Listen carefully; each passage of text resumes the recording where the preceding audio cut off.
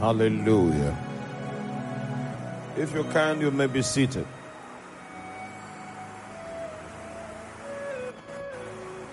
As you turn your Bible to the book of 1 Corinthians chapter 6. 1 Corinthians chapter 6. This effort tonight is in keeping with the great need for foundational truths to be re-pioneered in the body of Christ. So we'll begin with the doctrine of sanctification.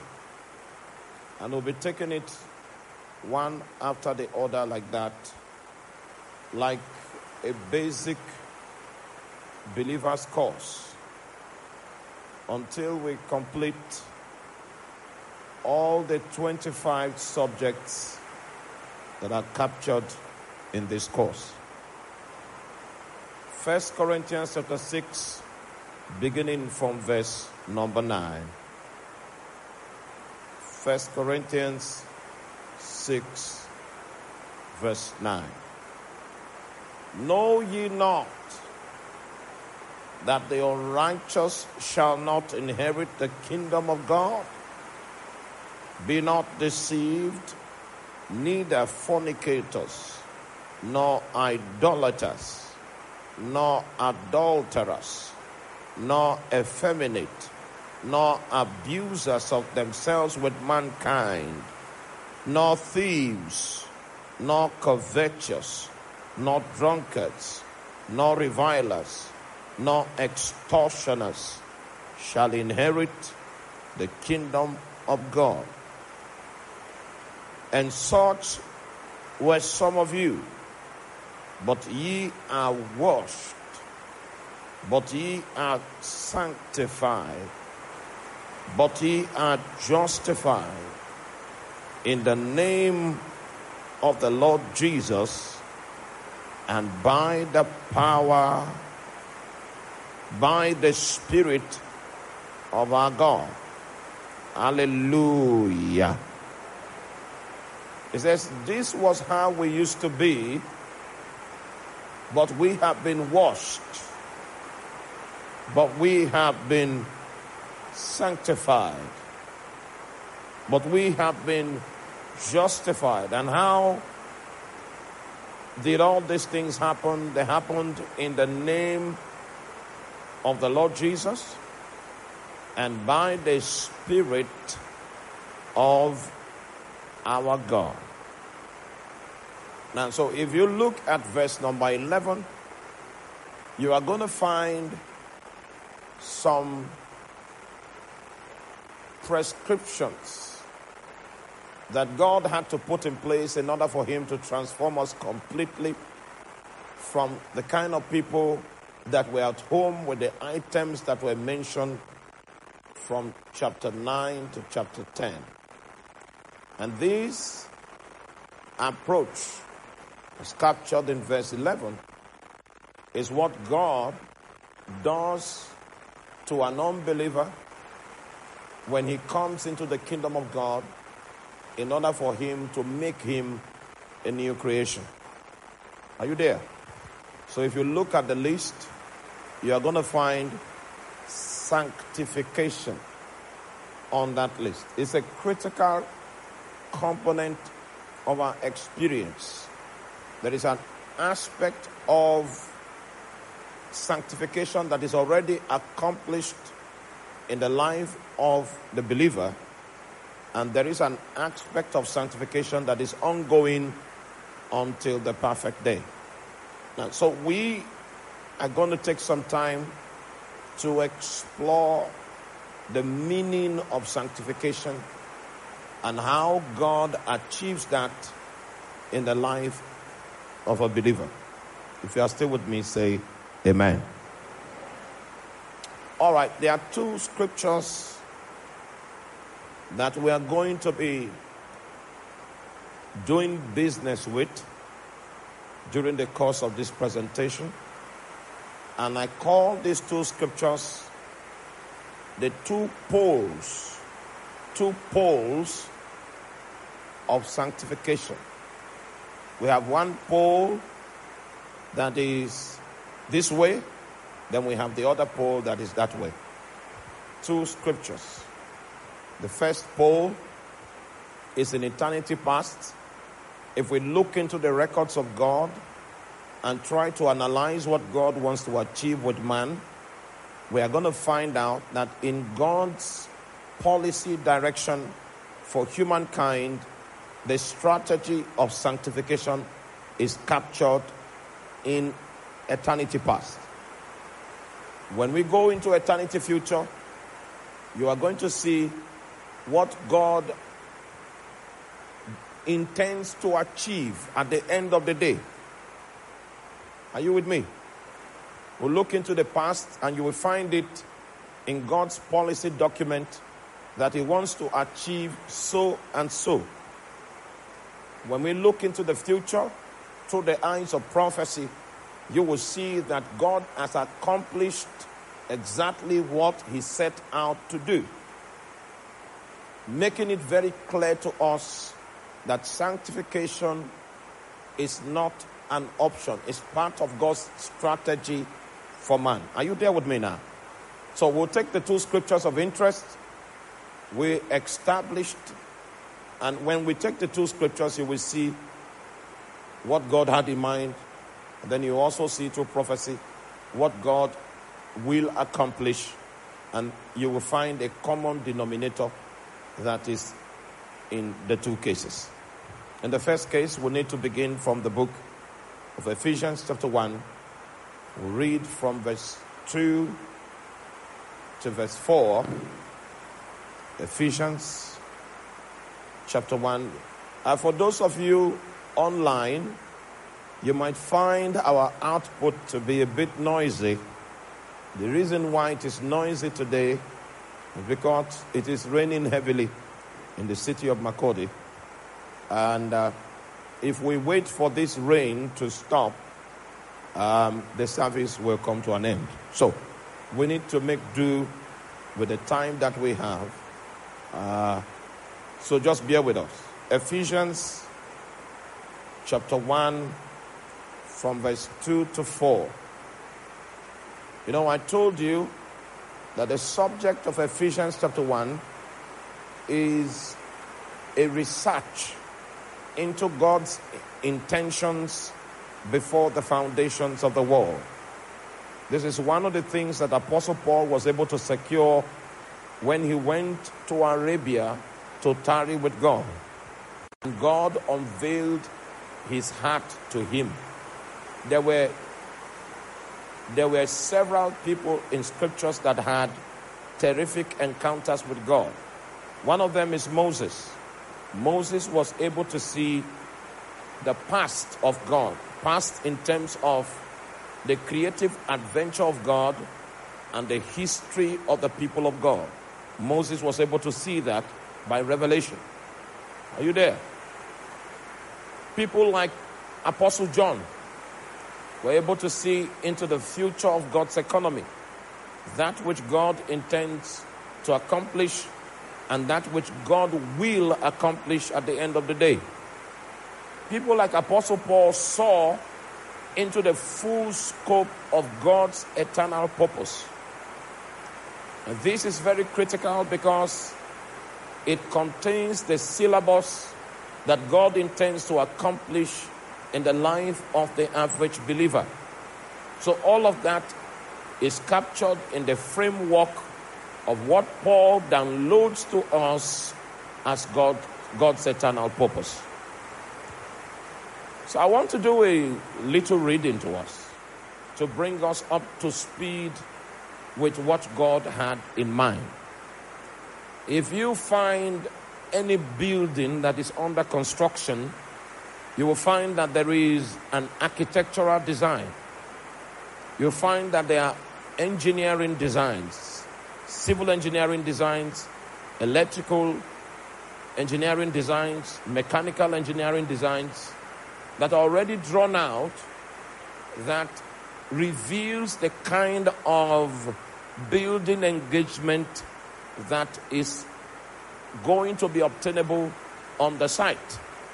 God also, before he sets out to accomplish anything, already has a plan in mind.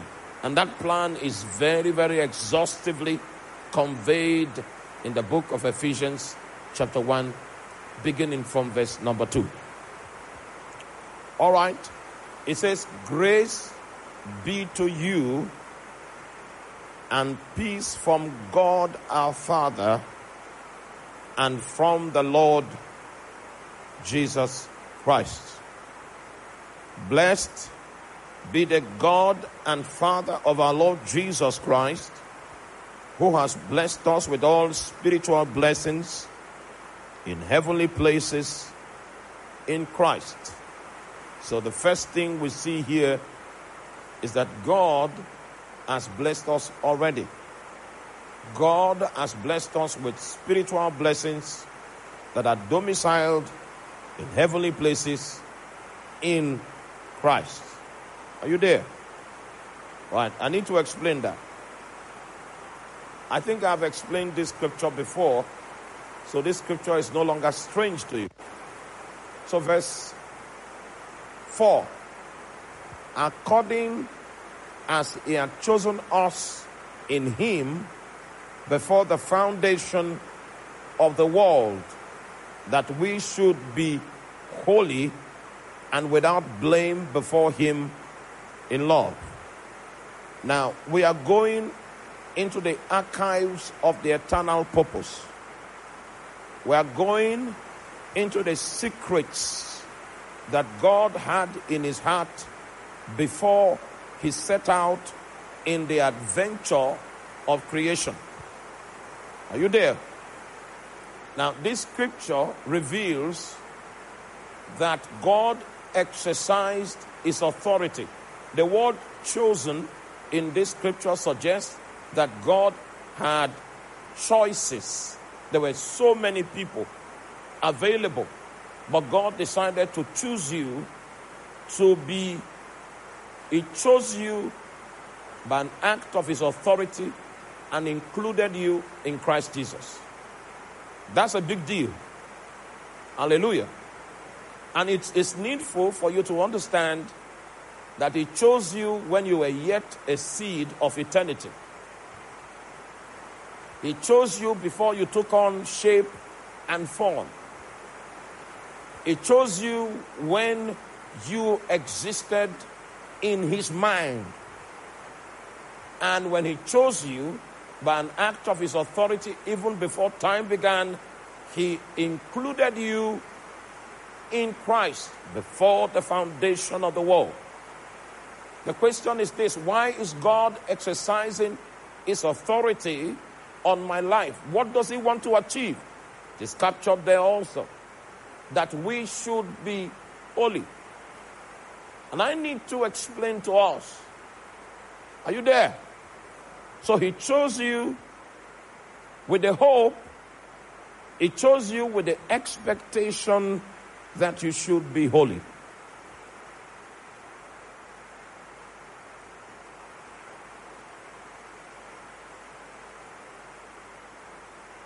Very critical. He chose you and desired, when he chose you, that when you come into time, the option of life that you would choose to live is described in the word holy. So I need to define to us, what exactly does it mean when we say something is holy? The first definition of holiness is different. And I'm giving you these definitions from the original root words that were used and translated as holy. To be holy means to be different. That's the first definition of holiness. To be what? Different.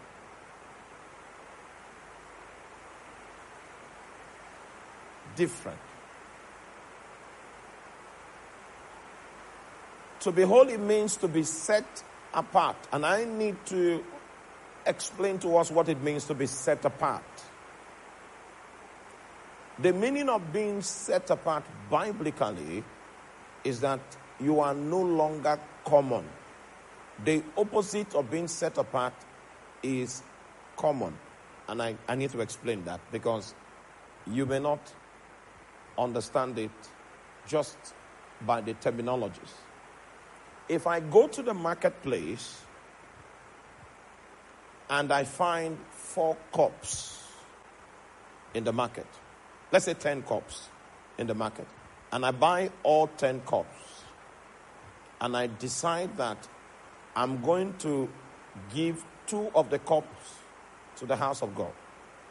I take 8 cups to my house, right? The moment you bring those 2 cups to the house of God, and the priest comes and anoints the cups, from the moment the cups are anointed, the cups can no longer serve the common use of cups. The only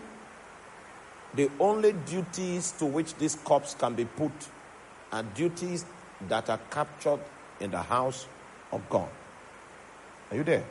It's the same cup. The same as the one you bought in your house. When people visit you, you can use the cups in your house to serve them water. But those cups that are in the temple that have been anointed can no longer be used for that common use. So when we say something is set apart, it means that it is only available for divine use. It might be the same thing, but because it has been dedicated to God, it is only available for divine use. And just in case you decide to take that thing that is only available for divine use and you take it to the market or to a restaurant so that it can be used commonly, God will appear and fight because it was dedicated to him and it is supposed to be used exclusively by him. So when we say something is holy, first of all, we mean it is different. Do you realize that those cups in your house, even though they are the same in terms of the design, and the cups in the temple are no longer the same. They are different in terms of usage. The ones in the temple can no longer be used for the common things that the one at home will be put to use. 4. So there is a difference between the two, even though they look alike. Is that? Are you there? Now, secondly, they are set apart. That means they cannot be used for any common usage. They can only be used for divine usage. Are you there? Now, the subject of holiness is a deep subject that we need to take gradually. We need to take a step at a time so that you can understand it in full scope. So we have one definition of holiness to mean that something is different. Are you there? Then another definition, something is set apart. Did you get it? All right. I think the third definition is like the second one, which is something is separate. Separate. Separate. It's different. It is set apart. And it is separate. So if we go back to this scripture in the book of Ephesians chapter 1 verse 4, and we read the scripture with that understanding, the Bible says, according as he has chosen us in him before the foundation of the world, that we should be, we should be different. We should be set apart. We should be separate.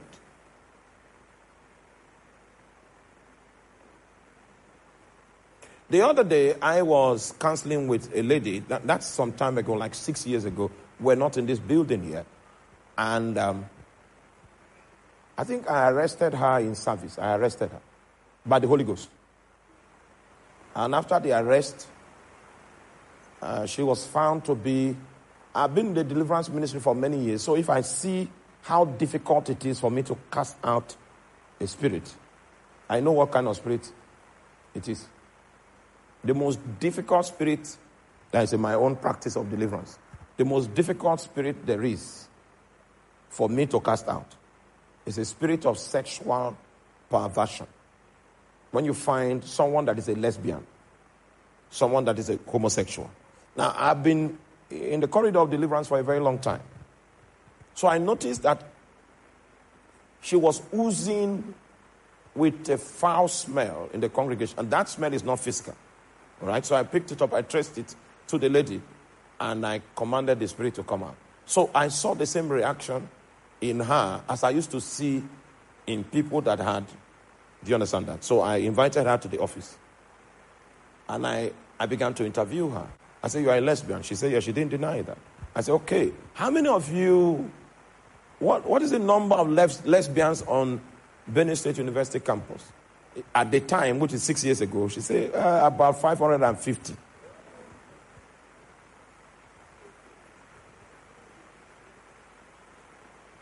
About what? So those 550 people are common.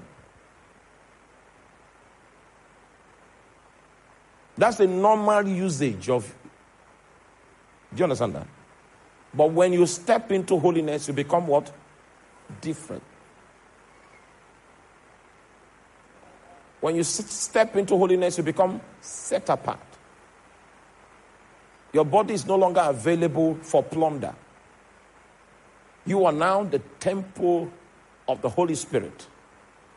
And because you are a warehouse for the Holy Spirit, your body is sacred. Your body cannot be common. Your body cannot be available. The implication of being separate, the implication of being different, the implication of being set apart is a huge implication. The other day those days, I'm talking about 20-something years ago, I just came into the room, my two roommates were talking about how many women they've slept with under various circumstances and situations. And then I asked me, how many have you explored? I said, no, I've not explored enough. Yeah, Juga. I said, no, you are getting it wrong. I'm different. I'm set apart. Are you there? I'm not common. I'm not in the market. You are getting it wrong. Because if you don't know that you are a vessel of God, those people that are into immorality might make you think that you are missing something. I assure you, you are missing nothing. What you are missing is HIV. You are missing all kinds of...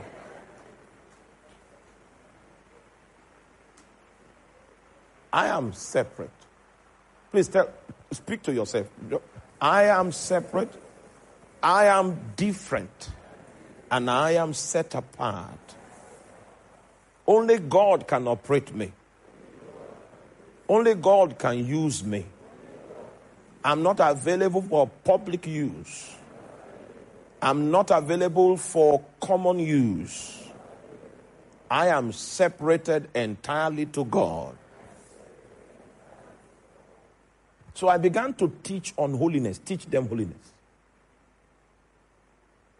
And I made them understand that in terms of cerebral and lingual power, I best them. I am far more cerebral than them. I'm far more equipped in lingual powers than them. So my ability to convince people exceeds theirs 100 times.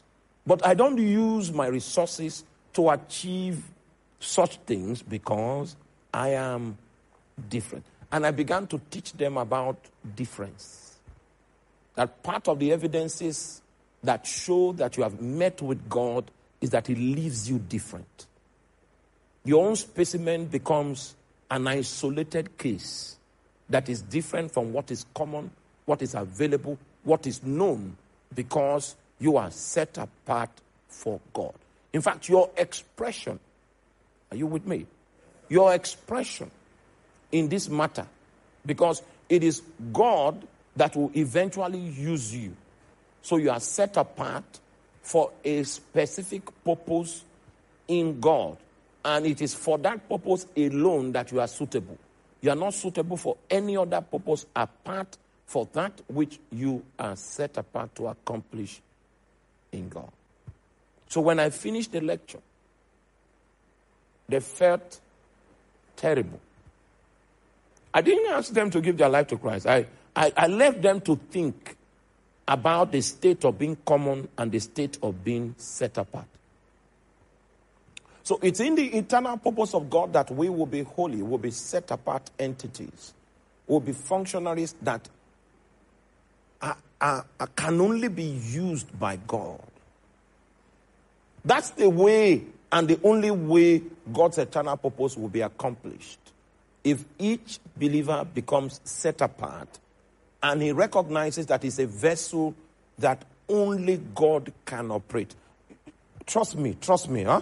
You are going to find Satan on the rampage, trying to apply your beauty to accomplish something that is not within the scope of being set apart.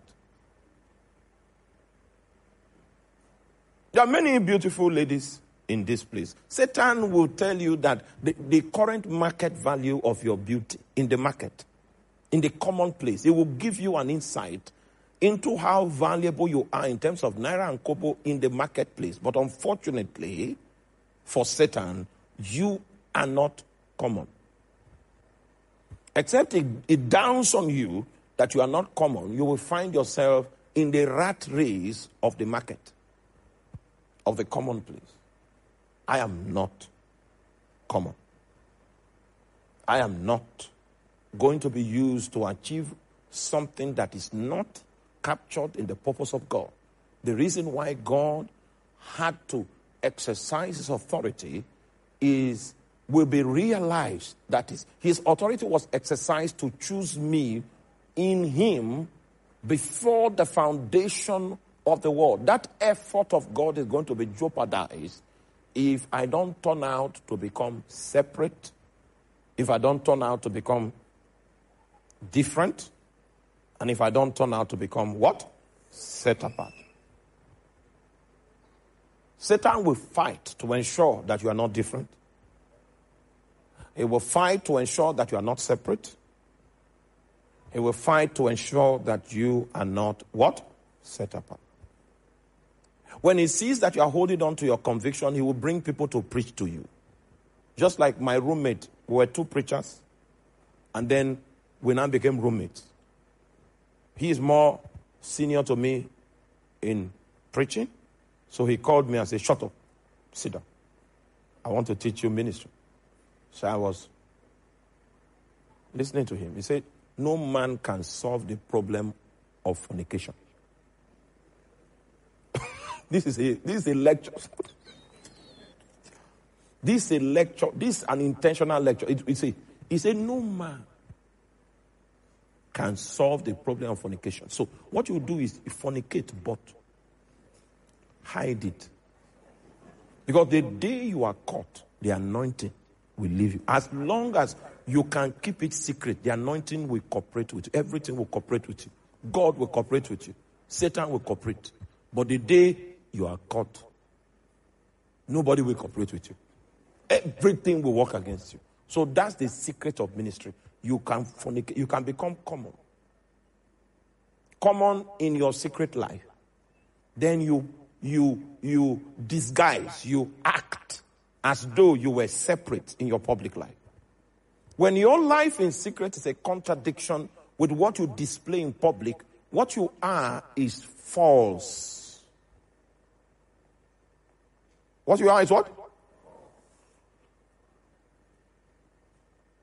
A man's false ministry begins when he begins to violate the principle of being different, of being separate, and of being set apart. The moment you begin to violate that, there is nothing you do in the open that is right. Because fundamentally, you are in digression from the expectation that God had in mind when he decided to exercise his authority before the foundations of the world to include you in Christ. That effort that he made is with the hope that you will decide to be separate. The moment you decide to be separate, the effort he made will become visible for all to see that this one is not common. This one belongs to me. This one doesn't have any other assignment other than the assignment that are assigned to him. Do you get that idea? So this is the policy. This is the revelation of that position that was on the heart of God before the foundation of the world. He wants to have functionaries that are holy.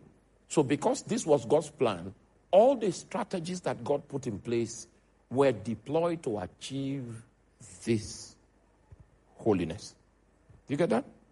Okay, let me show you another scripture. 1 Peter chapter 1, verse 15 and 16. 1 Peter chapter 1, verse 15. Oh my, no. Wait, leave 1 Peter.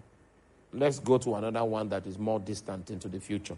Revelation chapter 21, verse 2 and verse 9 and verse 10. Revelation 21, 2, then we'll do 9 and 10.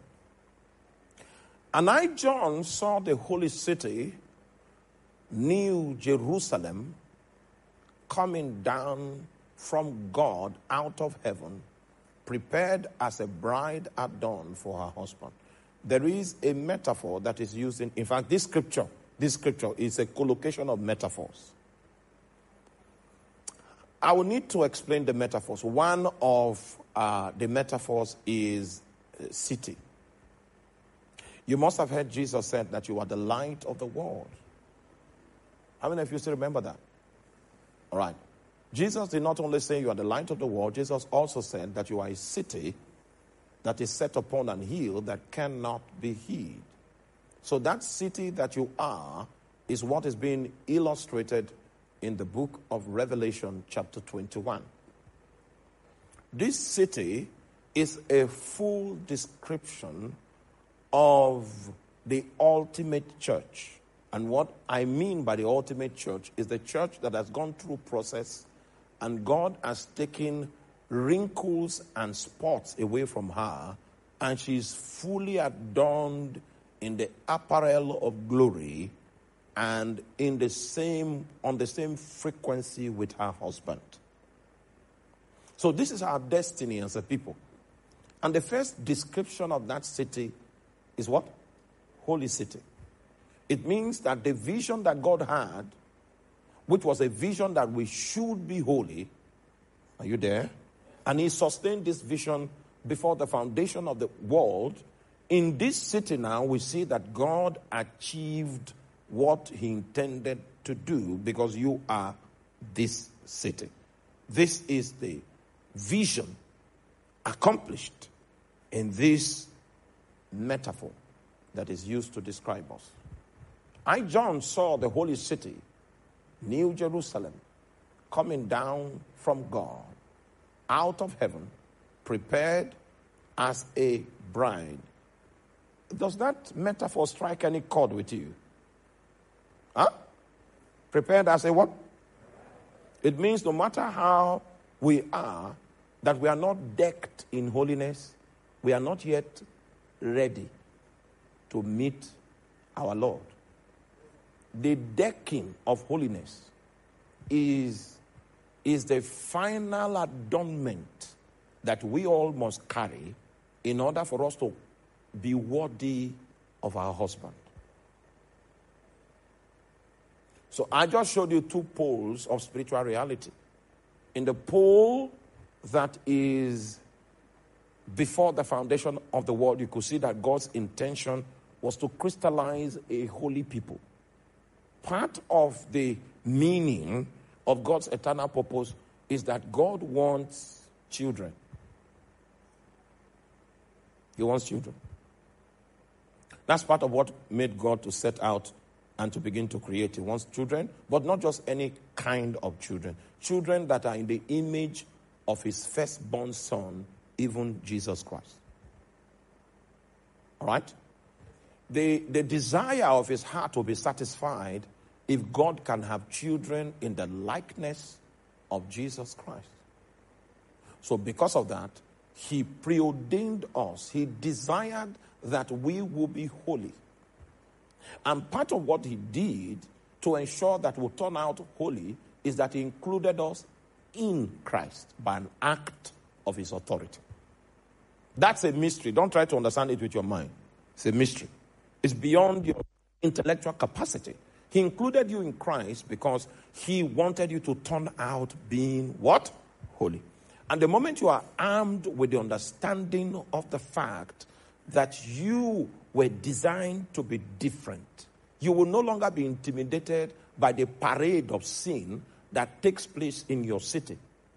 We were driving home yesterday, and I saw what they call a nightclub. They just opened a new nightclub somewhere on my route. And I laughed. The reason why I laughed is because in the next 8 months, it has closed. In fact, I closed it yesterday. But it will take like 8 months for the full manifestation of what I did yesterday to find expression. The problem with the owner of the nightclub is that he's establishing a nightclub in my city. If he goes to Boko, he will succeed. But you see, this one is my city. Everything that is in this city is compelled by our presence to be different. Is compelled by our presence to be set apart. Is compelled by our presence to be what? Separate. Satan has a lot of uses for your masculine nature, the way you are looking so gallant. He has uses for your gallantry. But you see, you are different. You are not up on his shelf. You are not available to be deployed in the likeness of Satan's vision, because we do not belong to Satan. We are separate unto God, and only God can deploy us. That's the mentality that we are supposed to carry. I just showed you that before time began, God wanted children that are holy, children that are separate to him, because that's the only way God will be known. Stay with me. Or you are not with me. The only way God will be known is that you decide to be separate to him. So he now possesses you. He now begins to instruct you. You now begin to live for him. So when people see you living for him, through your life, God is the one that is on display, because you are not living for yourself, or you are not getting it. You are living for him. So because of that, your life becomes a prism, an avenue through which he can be known. If you are not separate unto him, and you are available for him, and you are also common, the story of your life will be distorted. Nobody will be able to know God through your vessel, because your life will be an expression of a bipolar reality.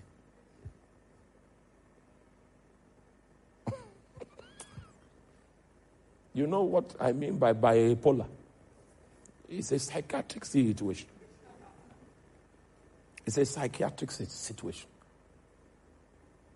Now that God desired holy children, and at the end of the day, he will have holy children. So what is in between? In view of the above, don't worry, I will define what sanctification is. Just stay with me, okay? In view of the above, God desired holy children. God will have holy children. And in between, we have scriptures like 1 Peter chapter 1, verse 15 and 16. 1 Peter chapter 1, verse 15 and 16 is the charge that is in between God's eternal purpose and God's ultimate actualization of his intent. We have scriptures like this. But as he which has called you is holy, so be holy in all manner of conversation. The word conversation in that scripture is ancient English, which means manner of life. So, holiness is supposed to be revealed in your manner of living. In your manner of living, we can tell if you are separate or not. In your manner of living, we can tell if you are set apart to God or not. In your manner of living, we can tell if you are common or different or not. Is that clear? So, this is the charge that the apostle is giving in time. And the reason for this emphasis is because God desired it, and at the end, God will have it. But you see, God's purposes are constant, but his men can change. Because of that, we need to be charged, like the apostle is charging us now, so that we will not change. We'll become part of the fulfillment of God's dream at the end of the day. He said, just as he that has called you is holy, so be holy in all manner of your conduct. Your practice of holiness can be evidenced in your conduct. And as we travel in the scripture, one after the other, you begin to understand what I'm talking about. Because it's a subject that covers the scripture. So we'll take it precept upon precept, line upon line. Then you will understand what it means when we say someone is sanctified. 16, because as it is written, be ye holy, for I am holy.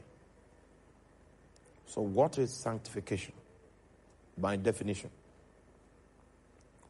to be sanctified means to be made holy, which is to be separated unto God and saturated with God. Did you get that? To be sanctified is to be made holy, which is to be separated unto God and saturated with God as the Holy One, the one who is different and distinct from everything that is common. To be sanctified is to be made holy, which is to be separated unto God and saturated with God as the Holy One, the one who is different and distinct from everything that is common. Did you get that? The guys on the control, can you type out this definition and put it on the dashboard? To be sanctified is to be made holy, which is to be separated unto God and saturated with God as the Holy One, comma, the one who is different and distinct from everything that is common. We are separated and saturated. So there are two things that makes for sanctification. One is separation unto God. Two is saturation with God. Are you there? So can you see there's a quiet theological difference between sanctification and holiness. But I don't want to trouble you with those terminologies. But to sanctify is the process of making holy. Are you there? Making you holy. So that's what sanctification is about. Is the process by which we are made holy. That process is called sanctification. So this is the definition. To be sanctified means to be made holy, which is separated unto God and saturated with God as the Holy One, one which is different and distinct from everything that is common. I conducted a very detailed research on authorities on this subject, and this is the most accurate, holistic definition that I could make out of all my efforts. If you are still with me, say amen. Now that you have gotten it, I would like to introduce a scripture quickly so that you can understand the scope of our sanctification. If we say that sanctification means to be made holy, means to be separate, and then saturated with God. See, we are separate from common use. We are separate from mundane use. And just like I said, Satan is going to be advertising options of yourself that can be put to mundane use. All through your life, you will find him coming into your space, trying to bend your mind, trying to point you to common uses. That's a battle that you are going to have to face all through your life. But the idea of sanctification is that God wants to make us holy. God wants us to be separate so that he can saturate us with himself. And this himself is different. Is what? Distinct. And is different from everything that is common. Now, this suggests that you are going to be put to a use that is hallowed. And in order for you to be faithful in that use to which God puts you, because that use to which God puts you is such use that you require God to saturate you to be able to accomplish. You there? Part of the reasons why I prayed and prayed today and prayed and prayed today is because speaking, preaching, talking doesn't come to me naturally. I'm not a natural talker. I stammer naturally. So in order for me to be able to talk to you in this fluent release of English language, it's proof that I've been saturated. The use that God will put you to is not a use that you can accomplish naturally. It's not a use that you have natural capacity to accomplish. So that you will need to seek his saturation in order for you to find the much needed empowerment to be able to prosecute that use to which God wants to put you. You will now discover that it is the presence of God that saturates you. Oh my God. I will tell you what that presence will be doing inside of you anytime you get saturated. Anytime you get saturated. In the place of prayer, as you are calling on the name of the Lord, he's saturating you. There is something he's accomplishing on your inside. It's a work of sanctification. And we define sanctification as making something, what? Holy. The minimum requirement of what God will accept from you and me is called holiness, because that is contained in his original plan.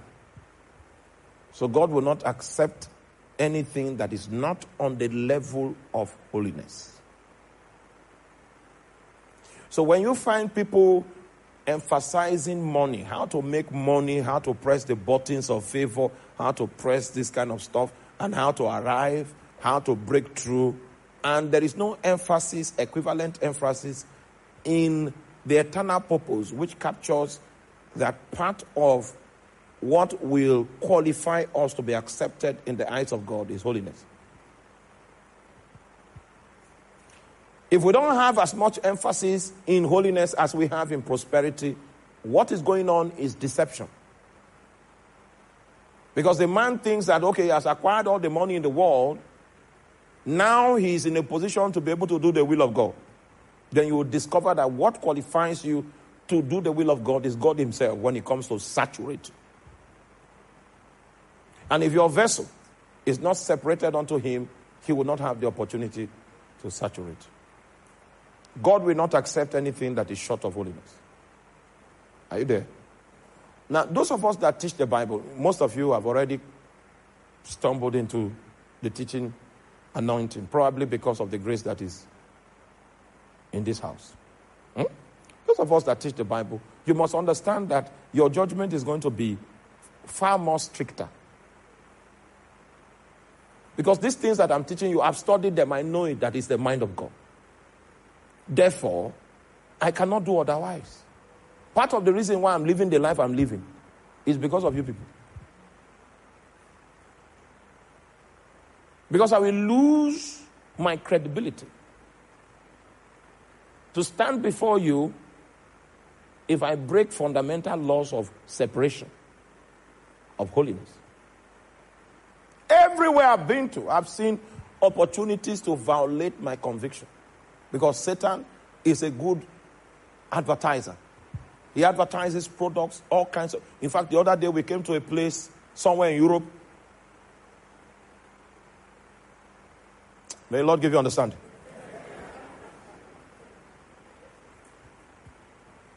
And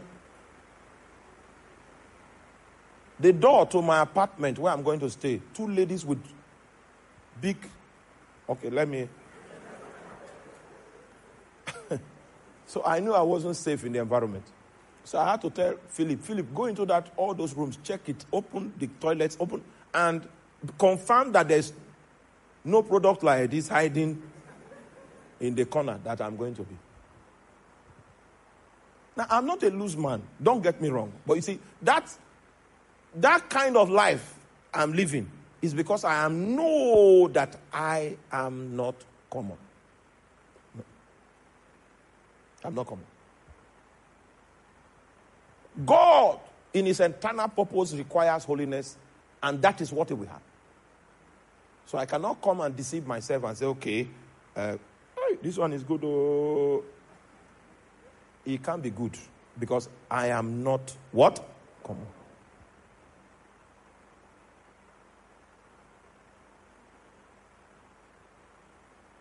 When somewhere we saw some people and they said, do you know that I used to have thick glasses on? You prayed in Makodi and my eyes were healed. Oh, glory to God. I thought that was all. The person wanted an investment. You know the investment I'm talking about. The person. So if you could pray for Makodi and my eyes are healed where I am, what if you invest in me? What will it create? That miracle will be permanent. Now, the reason why such an investment cannot take place is because Satan will haunt you. In the office, you will see, oh my God, he will haunt you. Don't think that you are fine. That's why they are haunting you. You are wrong. It's because Satan cannot hurt you until you become common. When you become common, you become where he has dominion, he has authority, he can make nonsense of your life.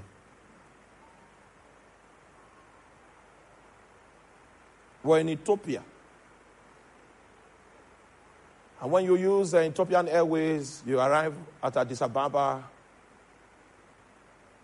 they will lodge you at Skylight Hotel. Skylight Hotel is a 1,000 bed room hotel. We don't have any of such hotels in Nigeria. Is Nikon up to 1,000?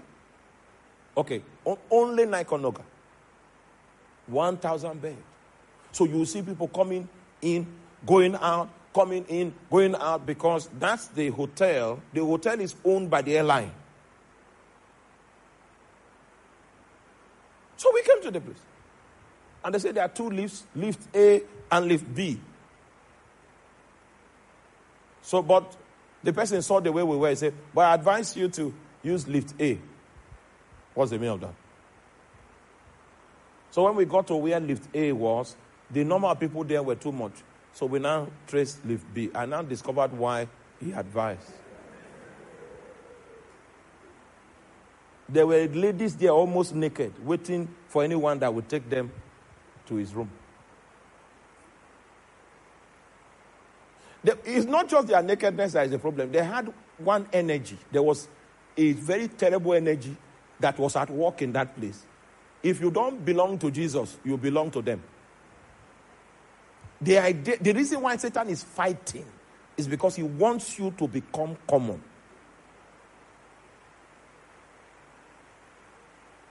Are you there? And we cannot become. If you become common, you are in a domain that Satan can strip you of your glory. As long as you are separated unto God, Satan has no power over you. Do you get that? All right, so let's move on with a few scriptures. I need to show you the scope of our sanctification. This sanctification, this making holy project that God has, it has a scope.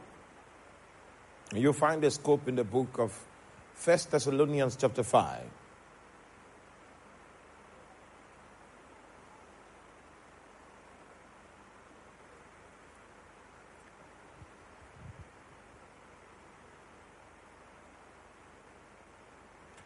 In 1 Thessalonians chapter 5, we have a long list of the commandments of church life. See, in this environment of this is church, okay? We have brethren, so in this environment of church life,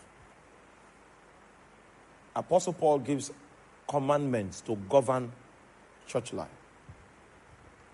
In 1 Thessalonians chapter 5, verse 6, first commandment.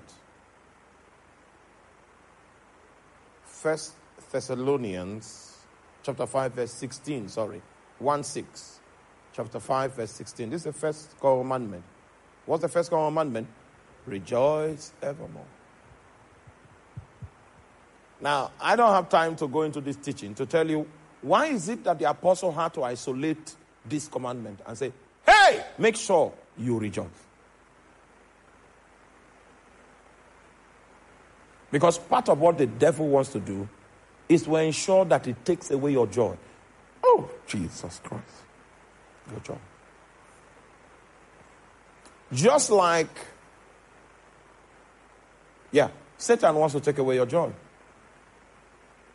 And if Satan takes away your joy, it's like you are uncovered. You are accessible. You are available.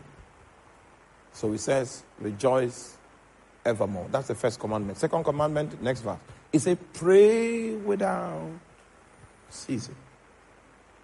So in church life, part of what we do is the labor of prayer. The reason why prayer is so important is because of how weak you are, how weak I am.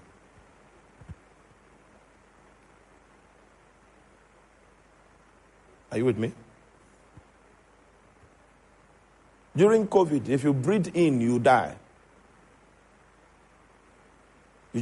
Your crime was that you entered an infected area and you were still breathing. That's how weak you are. You drink water, bad water, you die. You eat bad food, you die. That's how weak we are. And because of that weakness, the commandment says, pray without ceasing. You will need the help of God every single moment. You will need the help of God every single day. So, in the practice of church life, Apostle Paul instructs that every member of the body of Christ must become proficient in the way of prayer because of how weak, how insufficient we are. Sometimes when I pray, my room becomes small, so I just move out. So when I'm moving like that, the security man would think I need company. So he will come and say, hey, this thing. He is not aware of the fact that I'm just practicing the gospel. I will not answer him. When he finishes and he discovers that I'm not answering, he will run away and go on. But he will try first. Pray without ceasing. It's one of the commandments of church life. Yes? Next verse. In everything give thanks. These are scriptures that do not carry maybe. It's not suggestive. These are commandments. In everything give thanks. Why? For this is the will of God in Christ Jesus concerning you. Turn everything to thanksgiving. Naked I came from my mother's womb. Naked I shall return. The Lord has given and the Lord has taken away. Blessed be the name of the Lord. A man that converts everything to thanksgiving will never be discouraged. The antidote to discouragement is thanksgiving, perpetual thanksgiving. You can't get him to despair because he understands the sovereignty of God and that God's thoughts about him are thoughts of good and not of evil continually. So even though he cannot understand it, he will still give thanks because he knows that God is on his side. Next verse. Quench not the spirit. Quench not the spirit. Quench not the Holy Ghost. Shala came to visit me today, and while I was talking with him, the Holy Spirit quickened the scripture into my spirit man. The meaning of that is, leave Shala, go up, and I want to talk to you now. I want to talk to you. So even though Shala is my comrade, it's one of the best friends I have on this earth. Yeah, it's my comrade. We come a long way. Hallelujah. So, in fact, it was difficult, but I had to. The spirit has been kindled. The commandment is quench him not. If I stay with Shala longer than I did, so I know when to leave. Because I have survived by the Holy Ghost all these years, and I know when he kindles himself like a fire. It's a quench not the Holy Ghost. So I know that personally. I also know this congregationally. Are you there?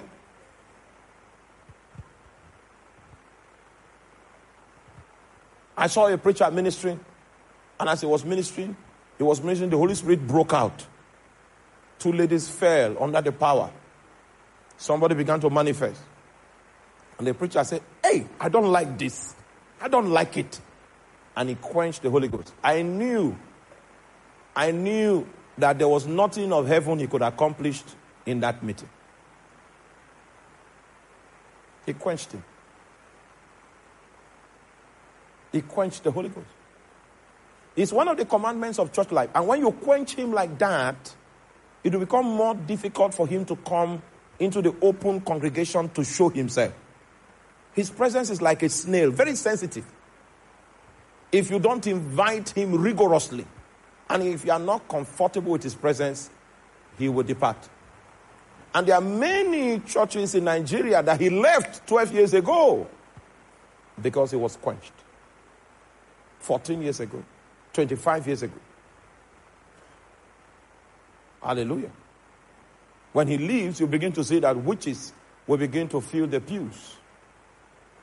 When he leaves, you begin to see the frequent deaths will begin to take place. When he leaves, you begin to see strange situations find expression. Unexplainable deaths will hit because there is nothing available to challenge it. Are you there? So he said, quench not the spirit. Don't quench him individually, and by God's good grace, we will not quench him congregationally. I know a very anointed man.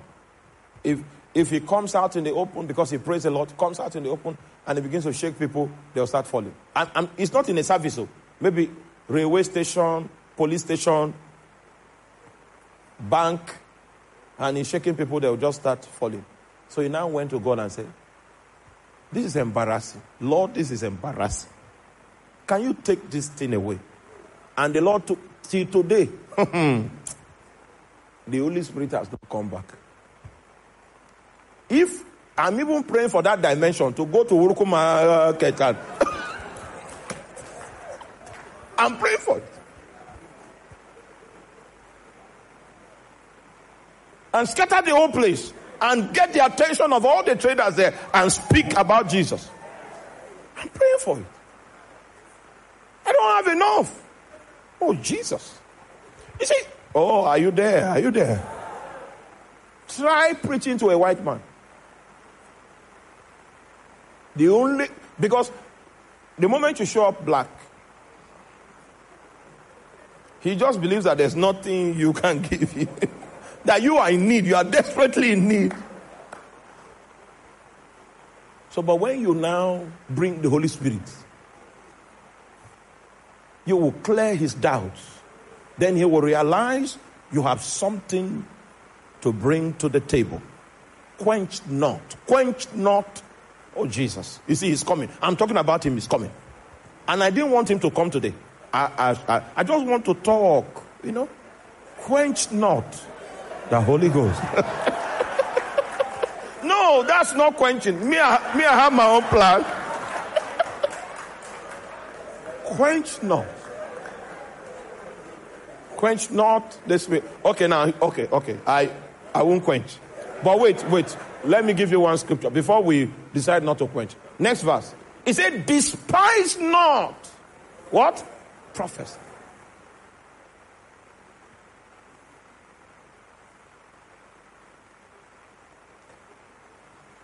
I just came back from Jaws, went to preach for my comrade Gideon.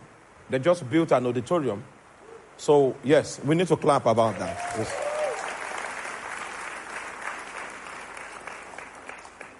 So I began to teach about prophecy. When I finished the lecture, then I asked the congregation to go for practical. Then I asked if there were people in the congregation that God was speaking to. Some people stood up. Because in the practice of church life, the expectation is that one or two should prophesy and some other people should judge. That's the practice. So that everybody can go home with a perception of the mind of God. You understand that? So we practiced that thing. So one sister stood up that God spoke to her. She said what she claimed God told her. When we analyzed it, it was true. Another guy stood up. He said what he claimed God told him. I said, no. He even brought a scripture to prove it. The scripture was contradicting what he was saying. I said, see, are you there? The fact that someone prophesies wrong is not enough reason for us to quench prophecy. And remember, we can always judge a prophecy and know if it's from God and embrace it. But we will suffer loss if we do not allow this channel to be available for God to be able to speak spontaneously to us in a congregational setting. It means that we have become blind. I remember one of the most powerful churches on the planet, somewhere in Europe. The prayer group, anytime they go for prayer, a prophecy breaks out. I don't want to say the prophecy publicly because we are online. Okay, let me paraphrase it. This is the content of the prophecy. That the ministry should not invite ministers from a certain nation. That's the prophecy. Like, came once, came twice. They copied it out, took it to the general overseer once, twice.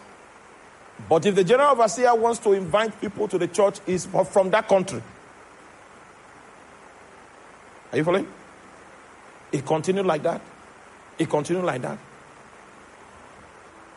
Those ministers from that country brought strange things to that church. A few years later, the candlestick of the church in heaven was withdrawn because of that disobedience. I met people that were in that prayer group that were eyewitnesses to the prophecies that came forth. I met them. They are the ones that gave me this information. He said, despise not. What? Prophesy. Did you get that? 20. Where are we?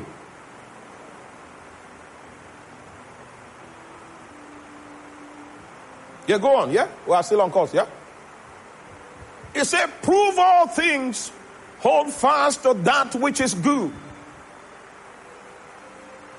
Abstain from all appearance of what?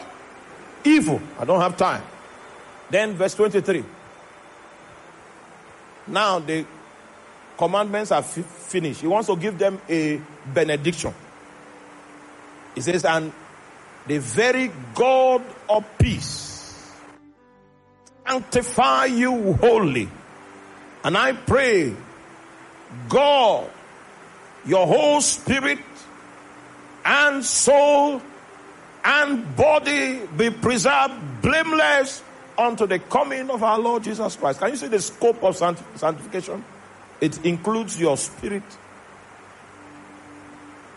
It includes your soul. And includes your mortal body. For the Bible says that God intends to sanctify you wholly.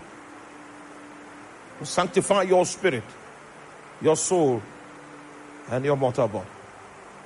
So you are going to begin to see that the emphasis of sanctification as we go on, this is a mere introduction. As we go on, you will begin to see some things that God is requiring for your spirit, so that the process of sanctification will go on. Some things that God will require for your soul, so that the process of sanctification will go on. Some things that God will require for your body. They are body commandments. They are soul commandments. They are spirit commandments. Because the vision that God has is to sanctify you wholly. Oh my God. Oh my God. Oh my God. He wants to saturate your spirit. He wants to saturate your soul. He wants to saturate your body, so that everything about you speaks Him, speaks His glory. You become the object through which He can be known in our generation, because you are separated unto Him to serve His will, to transmit His ideals, to manifest His wisdom. You are a theater through which He can display His ideals. So there is a call. It says that the very God of peace sanctify you wholly. That after giving us instructions for church life, so when you do all these things, I want to pray for you that the very God of peace will sanctify you wholly. Then He told us what holy means: spirit, soul, and body. All made holy. So there's nothing you do with your body that is filthy. It is separated unto Him. There's nothing you do with your mind that is filthy. There are regulations for your mind. These days, there's so much pornography in Facebook, and the jokes people crack are dirty, in keeping with the command for holiness. There are some channels you need to block. I'm not saying leave Facebook. It's very important. In fact, that's where I get my news. Right? Some of us don't have. There's a television in my room and one in the sitting room. I've not. Is it up? I've not watched it up to 7 times. Seven. It's there. It's like a piece of furniture. Do you understand? I've not watched it. So I get news from Facebook. It's okay. It's very important to me. But there are channels you need to block because he wants to sanctify you. What? Whole. When you become saturated holy, it's easy for you to pick, to hear him, to know his mind. Oh, Jesus. Give me volume there. Give me volume. This is the only friend I have, Jesus. Sometimes he can saturate the room. I can't sleep. Can't sleep. What he's saying is, hey, wake up. I'm here already. Jesus. Jesus. Jesus. Saturated. Ooh. We'll speak in tongues for 2 minutes and so that we can find out what he's saying. For 2 minutes. For 2 minutes. For 2 minutes. He's so benign. Horia capelama. Misasole kembroske tomile. Ekobamba hasakila. Mebrokoske. We were designed to contain you. We were designed to express you. We understand that it's your desire to saturate us with yourself so that your life can save us. Can save us from every trace of the fall that is yet outstanding in our lives. We see what you are doing and we yield. We cooperate with you. We stand with you. Oh my God. Oh my God. Isoke boboria saminata. Ambreko babababaya. Now, choir, can you lead us in this song? We sing it 4 times.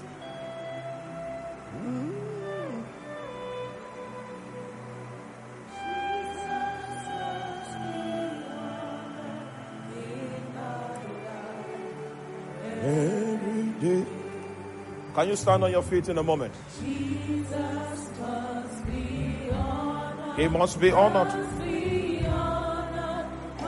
He must be honored. Jesus must be honored in my life every day. He must be honored.